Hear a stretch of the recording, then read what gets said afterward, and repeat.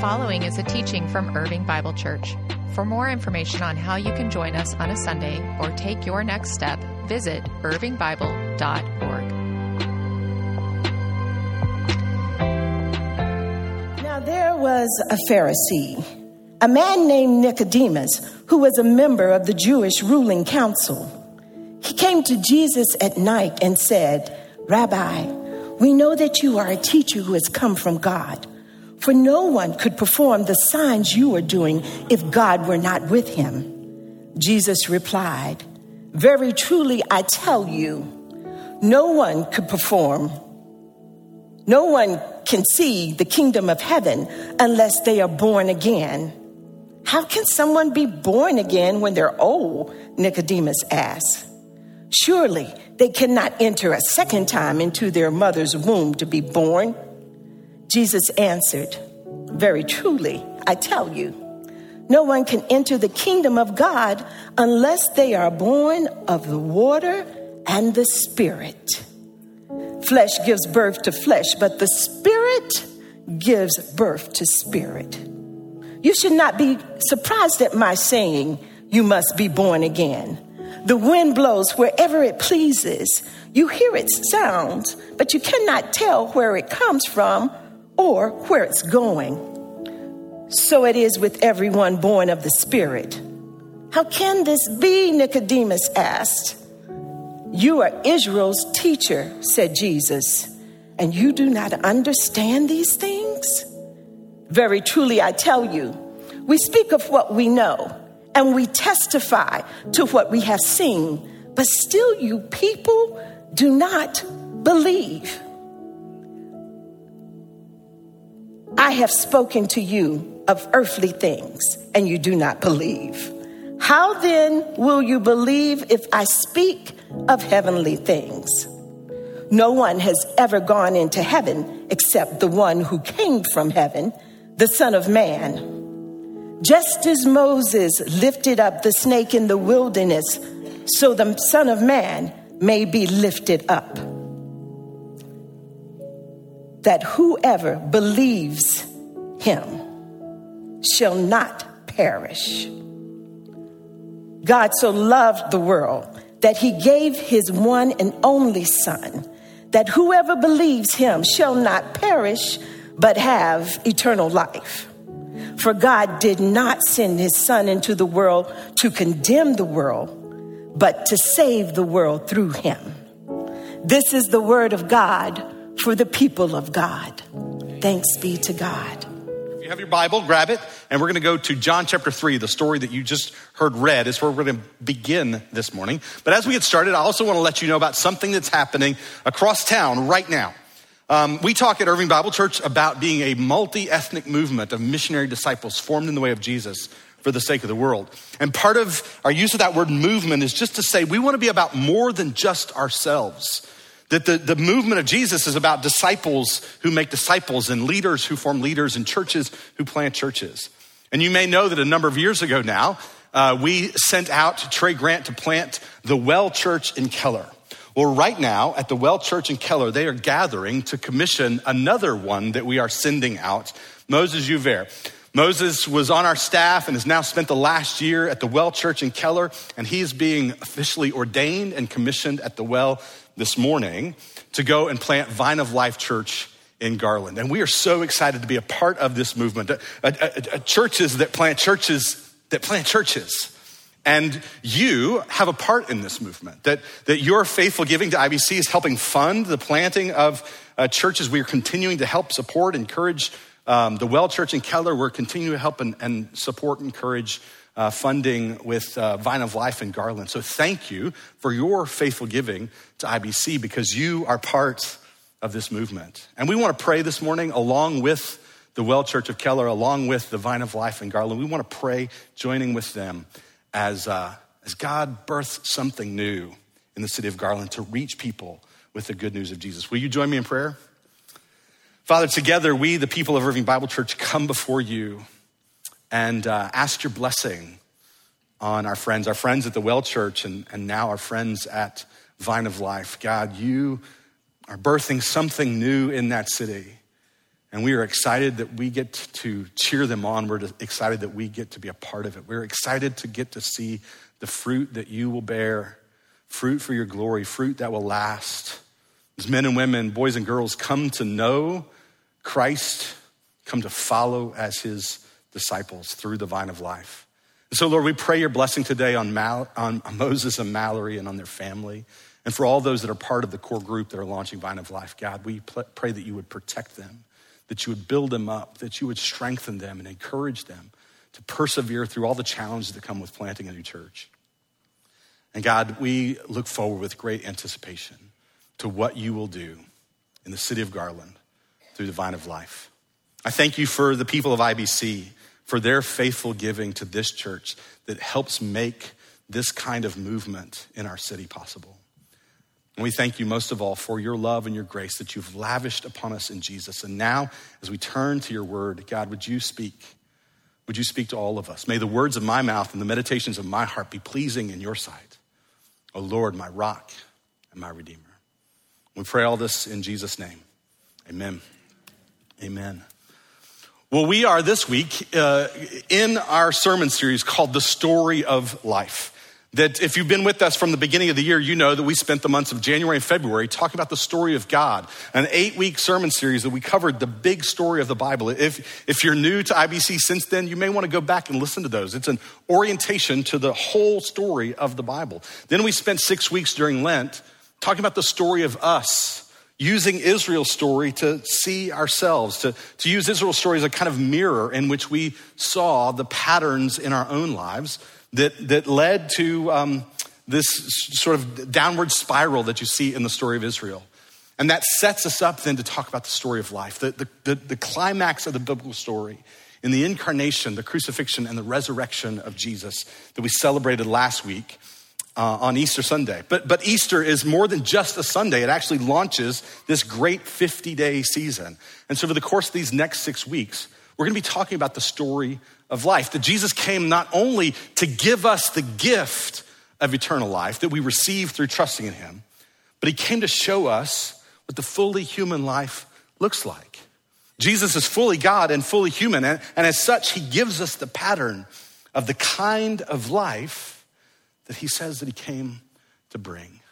And so each week over the course of these next 6 weeks, we'll be looking at stories from the life of Jesus to see the kind of life that God wants to form in us. We who have trusted in Christ for our salvation, trusted in him for the gift of eternal life, now seek to pattern our lives after the life of Jesus.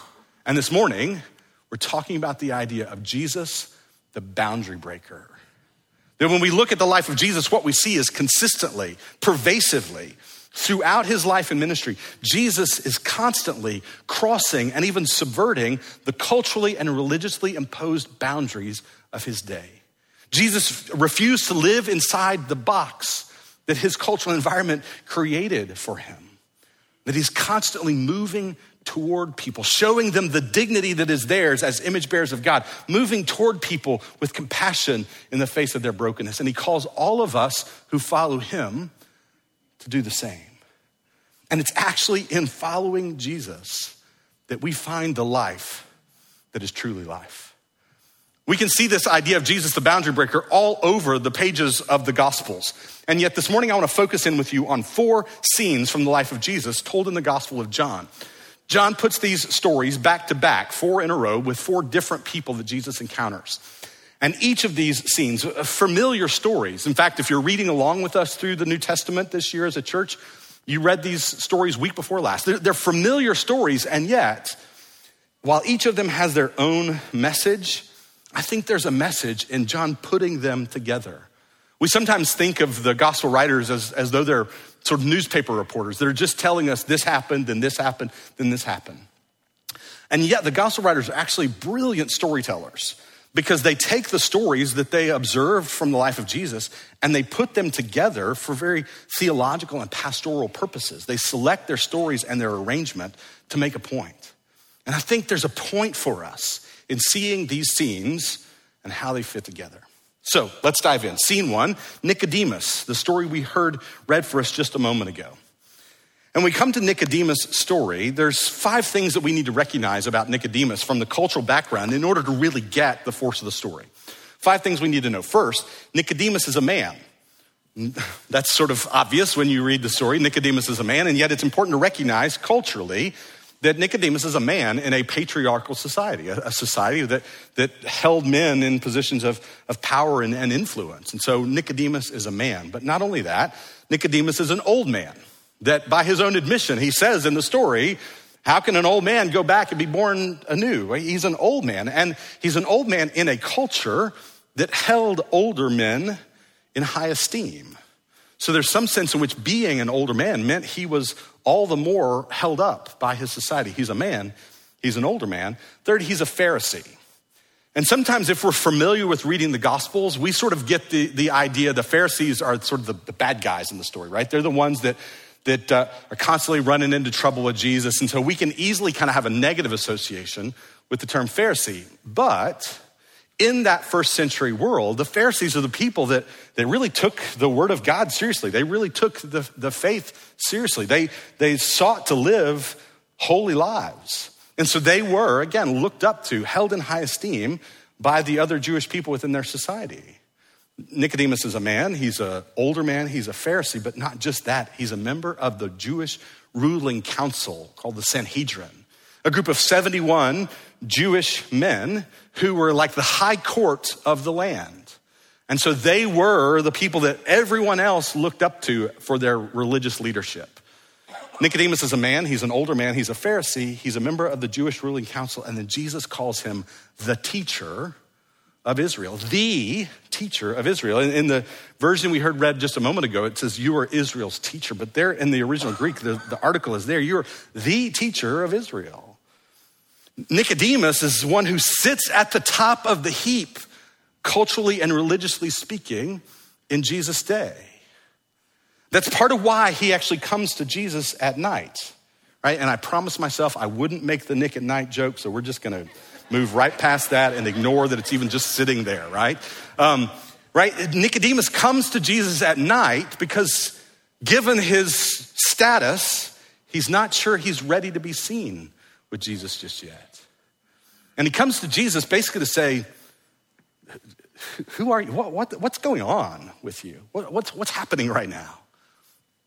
And Jesus, as he's prone to do, has this wonderful non sequitur. Like he just throws something out there that seems like, how'd we get here? But Jesus takes him right in immediately to the deep end. Verse 3, look at this. Jesus replied, very truly I tell you, no one can see the kingdom of God unless they're born again. No one can see the kingdom of God unless they're born again.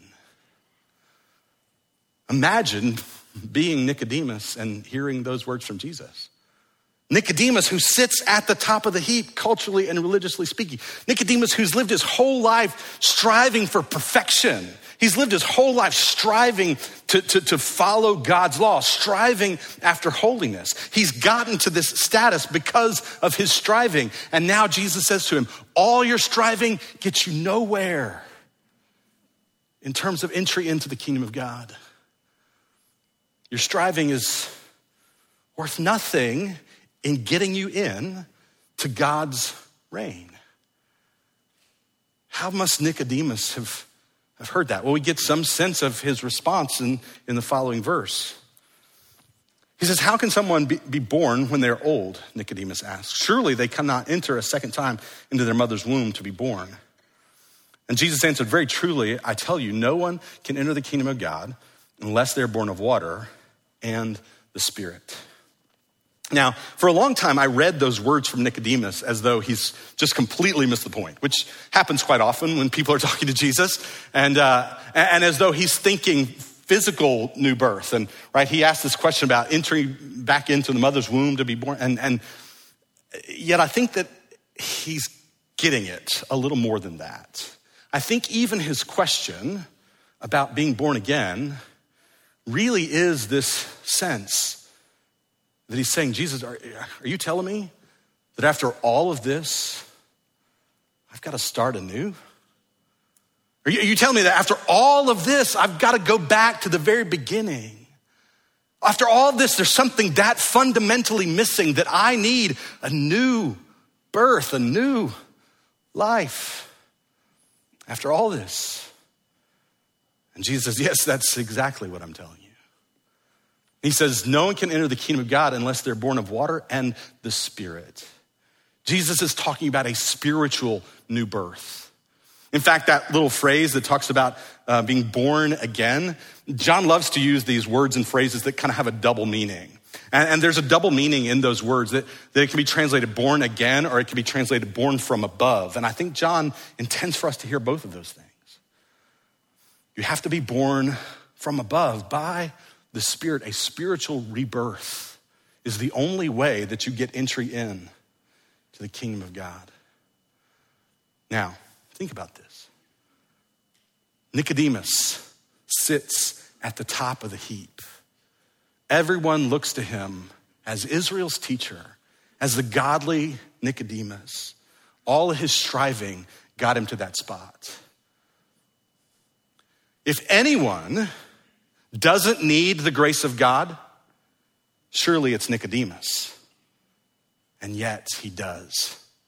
Because what Jesus says is none of that striving is going to get you into the kingdom of God, that it only comes to you as a gift by grace. And he goes on to say this in these famous words in John 3:16 and 17. For God so loved the world that he gave his one and only Son, that whoever believes in him shall not perish but have eternal life. For God did not send his Son into the world to condemn the world, but to save the world through him. And there's sometimes I wish people knew verse 17 as well as they know verse 16. God did not send his Son into the world to condemn the world, but to save the world through him. And how is that salvation possible? How is that new birth possible? How is that entry into the kingdom of God possible? It's possible for whoever believes. 98 times in the Gospel of John, we get this little word believe, trust. It's much more than just believing like I believe in Abraham Lincoln, right? Like I believe that he existed. It's much more than sort of mental assent. It is indeed trusting in and relying on that the only way that anybody gets into the kingdom of God, receives new life from him, has new spiritual birth is through believing, trusting in what Jesus has come to do. And that is available for whoever believes. That's scene one. Now scene two. Scene two picks up then at the beginning of chapter 4. John puts these two scenes back to back. He talks about Nicodemus coming to Jesus at night, and then we pick up the story at the woman at the well. And let's begin reading in verse 5. So he came to a town in Samaria called Sychar, near the plot of ground that Jacob had given to his son Joseph. Jacob's well was there, and Jesus, tired as he was from the journey, sat down by the well. It was about noon. When a Samaritan woman came to draw water, Jesus said to her, "Will you give me a drink?" His disciples had gone into town to buy food. And the Samaritan woman said to him, "You are a Jew, and I'm a Samaritan woman. How can you ask me for a drink? For Jews do not associate with Samaritans," John tells us. And Jesus answered her, "If you knew the gift of God and who it is that asks you for a drink, you would have asked him, and he would have given you living water." Now, John tells us that this story happens at noon. How many times do the gospel writers tell us the time that the events took place? Right? The answer is not very often. And usually when they do, it's because there's something that you need to get in the story by knowing what time it happened. We're told Nicodemus came to Jesus at night because that's a big part of the story. He didn't want to be seen with Jesus. I believe this woman comes to the well at noon because she doesn't want to be seen by anybody. Of course, we find out as this story plays out, she's a woman whose life is marked by pain and shame. In fact, a little later in the story, Jesus will say to her, "Go call your husband." And she shrinks in front of him and says, "I have no husband." And he says, "You're right to say that you have no husband. You've had 5 husbands, and the man you're with now is not your husband." Now, for a long time, I think this story has been read and told as though this is a woman who is a promiscuous woman, right? That she's a woman who just gets around and she gets from one guy to the next, to the next, to the next, to the next. Thank you very much. Now she's just shacking up with a guy. But can I tell you, I think that interpretation is culturally impossible. Like for her in that situation culturally, she likely would not have the power to initiate a divorce. This is probably a woman who either has multiple times suffered being widowed or has had one man after another who has discarded her. And now the man that she's with, who she's now looked to again for some sense of protection and provision, doesn't even have the decency to marry her. And Jesus presses into this place of pain and shame in her story. But it's important to note, he doesn't press into her shame in order to hurt her. Likely it hurt. But he doesn't press into her shame to hurt her. He presses in to heal her. And sometimes the hurt is part of the healing. I wonder how many of us in the room know that sometimes there is hurt that happens on the way to healing. When you're a kid and you scrape your knee and you run to mom to make it better, you want her to heal it, but just don't touch it, right? Heal it, but don't touch it. Because touching it is gonna hurt. But now we're old enough to know that she can't heal it if she doesn't touch it. The same is true in our lives. Sometimes God will touch those places of hurt and pain, but he doesn't do that to hurt us. He does it to heal us. And I wonder if some of us may be running away from healing in our lives because we're running away from the hurt that we know it might inevitably involve. Heal it, but don't touch it. Jesus presses into this place of shame, but he does so in order to heal her. And so as the story goes, what we find here is she's completely taken aback. She's completely shocked that he would even talk to her. And she's shocked, again, culturally, you have to understand, first of all, because he's a man and she's a woman. We've talked before in talking about the story about the bruised and bleeding Pharisees who not only wouldn't speak to a woman in public, they wouldn't even look at a woman in public. And so if a woman was going by, they would cover their faces and wind up falling all over themselves, thus earning the name the bruised and bleeding Pharisees, because they wouldn't even look at a woman in public. And Jesus crosses that culturally imposed boundary and engages with her in conversation. She's taken aback because he's a man and she's a woman, but she's also taken aback because he's a Jew and she's a Samaritan.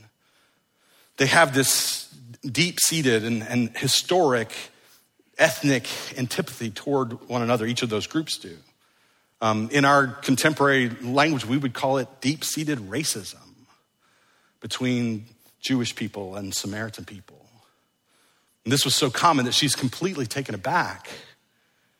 You would have your Jewish lips touch my Samaritan jar.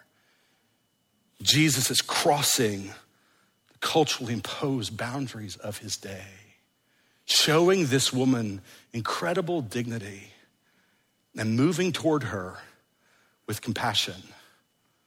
And what's so remarkable about the story, obviously we're having to leave out a lot of details, but look at the very end of the story, verse 25. The woman said to him, I know that the Messiah called Christ is coming. And when he comes, he'll explain everything to us. Then Jesus declared, I, the one speaking to you, I am he. Jesus makes his most clear, unambiguous self-disclosure to this Samaritan woman. And it's important to note that putting these stories back to back, Nicodemus' story and the Samaritan woman, she's as far at the other end of the cultural and religious spectrum of the first century world as she could possibly be from Nicodemus. If Nicodemus' story says, surely if anybody doesn't need the grace of God, surely it's Nicodemus, but he does. Her story is, surely if anyone is beyond the reach of the grace of God, surely it's her, but she's not. Jesus crosses the culturally and religiously imposed boundaries of his day, showing her dignity, treating her with compassion. Story 3. Scene 3 picks up at the end of chapter 4 here. It's the story of Jesus and the royal official's son. Verse 46. Once more, he visited Cana in Galilee, where he had turned the water into wine. And there was a certain royal official whose son lay sick at Capernaum. When he heard that Jesus had arrived in Galilee from Judea, he went to him and begged him to come and heal his son, who was close to death. So once again, you've got to understand a little bit of the cultural background here. We're told this man is a royal official. That is, he's likely someone who served in the courts of Herod the Tetrarch, the regional ruler of the day. And this man serves in his court. That means that this man is a man of great power, a man of great privilege, a man of great affluence. This is a man who bows to no one save Herod himself, but he expects everyone else to bow to him. He's a man of great power. He's a man of great wealth. He's used to getting what he wants. Whatever he asks for, people do. And yet here, he's just a desperate dad. Suddenly, all that power, all that affluence mean nothing when his son is laying close to death. There's no weight that he can throw around. There's no money he can throw at the problem to solve it. He's desperate. And I love that it says he comes and he begs Jesus to go with him to heal his son. That this man who's prominent, affluent, privileged, prestige is reduced to a beggar begging for mercy. And look the way this story plays out. Verse 49, the royal official said, "Sir, come down before my child dies." "Go," Jesus replied. "Your son will live. Your son will have life." The man took Jesus at his word and departed. And while he was still on the way, his servants met him with the news that the boy was living. The boy had life. And when he inquired as to the time when his son got better, they said to him, "Yesterday at 1 PM, the fever left him." Then the father realized that this was the exact time at which Jesus had said, "Your son will live." So he and the whole household believed. Right? The guy pleads with Jesus. He's begging Jesus, "Jesus, please come with me to go heal my son." And Jesus says, "Go. Your son will have life." Now, the way this story plays out isn't the way that I would have responded, right? I would have said, "Jesus, that's great. Thank you for those kind words, but can we just get going now? Like, please come with me. Just come with me," right? 16 and a half miles between Cana and Capernaum. And so this man's like, can we just get started? Thank you for your nice words, Jesus, but let's go, right? Come on. And I would have been begging, and I would have been pleading, and I would have been pulling. "Jesus, come with me." But I love the way that the story captures it.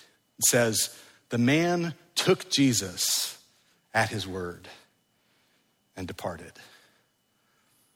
When I was a kid, we used to sing, "'Tis so sweet to trust in Jesus, just to take him at his word." The man hears the word of Jesus and he trusts it and he leaves. And as he's making that 16 and a half mile journey back to Capernaum, suddenly he's met with people from his home, and they've come to bring him the good news that his son has life. And this guy hears the good news, and I have to imagine that his eyes just fill up with tears. He's overwhelmed by the good news of his boy. And then he goes, "Now wait a second. Hold on, time out. What time was it?" And they say, "Well, it was 1 PM."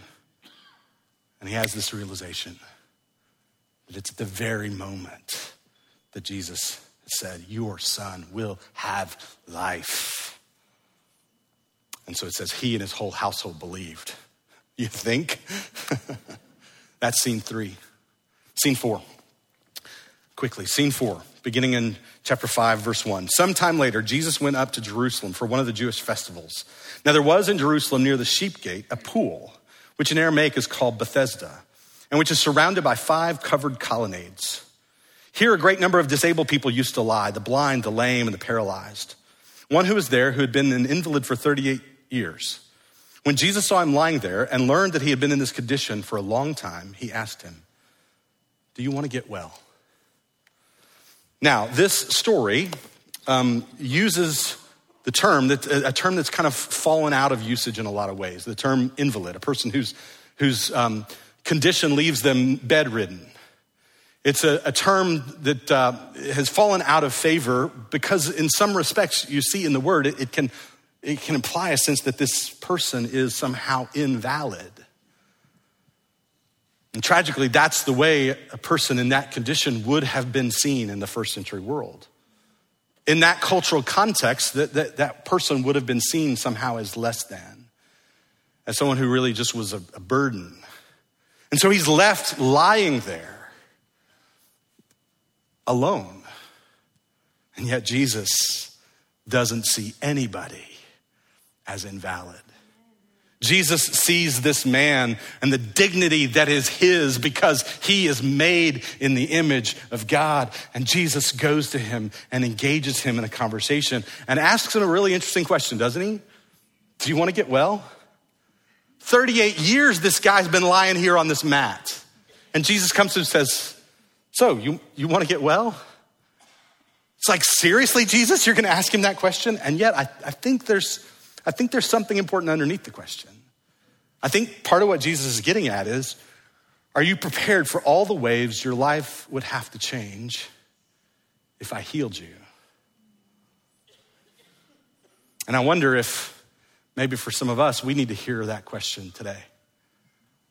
For some of us, we need to hear Jesus saying, do you want to get well? Are you prepared for all the ways your life would have to change if I healed you? And the way this man responds, he says, well, there's nobody here to help me get into the pool. They apparently believed that when the pool was stirred, the first person in would receive a healing. And so he says, I'm stuck here. Nobody's here to help me to get in the pool. There's a sense in which his response is, this is just the way that it is. This is just the way that I am. And again, I wonder how many of us have embraced that lie. How many of us have come to a place in our lives where we just resigned ourselves to say, well, this is just the way that it is. This is just the way that I am. And Jesus says to him, get up, pick up your mat, and go. And guess what happens? He got up, he picked up his mat, and he went. Now, 4 scenes that John has put together back to back. 4 scenes of 4 remarkably different people. But I think collectively, these 4 scenes tell us something really important about Jesus, the boundary breaker. Scene 1, Nicodemus. If there's anybody who doesn't need the grace of God, surely it's Nicodemus, but he does. Because all that striving doesn't get you anywhere in the kingdom of God. Your entry into the kingdom of God, your receiving of eternal life comes only to whoever believes, who trusts in him. Surely if there's anybody who doesn't need the grace of God, surely it's Nicodemus, but he does, and we all do. Surely if there's anyone beyond the reach of God, scene 2, it's the woman at the well. And yet she's not, because none of us are. None of us are beyond the reach of the grace of God. All of us are in need. None of us are beyond the reach. Scene 3, this man of great power, influence, and affluence is reduced to a beggar begging for mercy. And the great reformer Martin Luther picked up his pen as he lay dying and wrote what would become the last sentence of his prodigious writing life. We are all beggars. That is true. Scene 4, a man that in his cultural day would have been seen as invalid. Jesus comes to him and he shows him the dignity that is his as an image bearer of God. He heals him. His life is changed forever. Jesus was a boundary breaker, that he constantly, pervasively crosses over and subverts the culturally and religiously imposed boundaries of his day. Jesus sees everyone that he encounters as someone who's made in the image of God and has inherent dignity and deserves to be treated as such.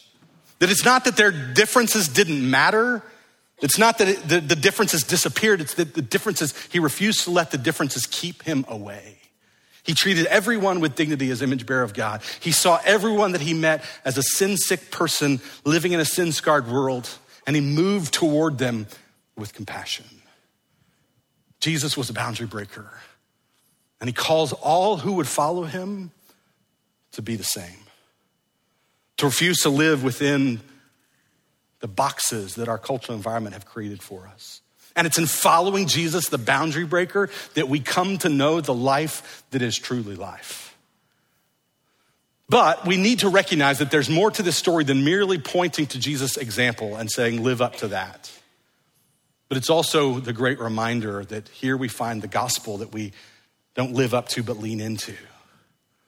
Because we find that our motivation for following Jesus to become boundary breakers comes from the reality that Jesus has come to us to break the boundary between heaven and earth. That Jesus has come to us to break the boundary between us and God. That Jesus has come when we were alienated from God and there was nothing we could do to save ourselves. Through all of our striving, it amounted to nothing. That Jesus came to give his life as a ransom for many. That Jesus came so that whoever believes in him might have life.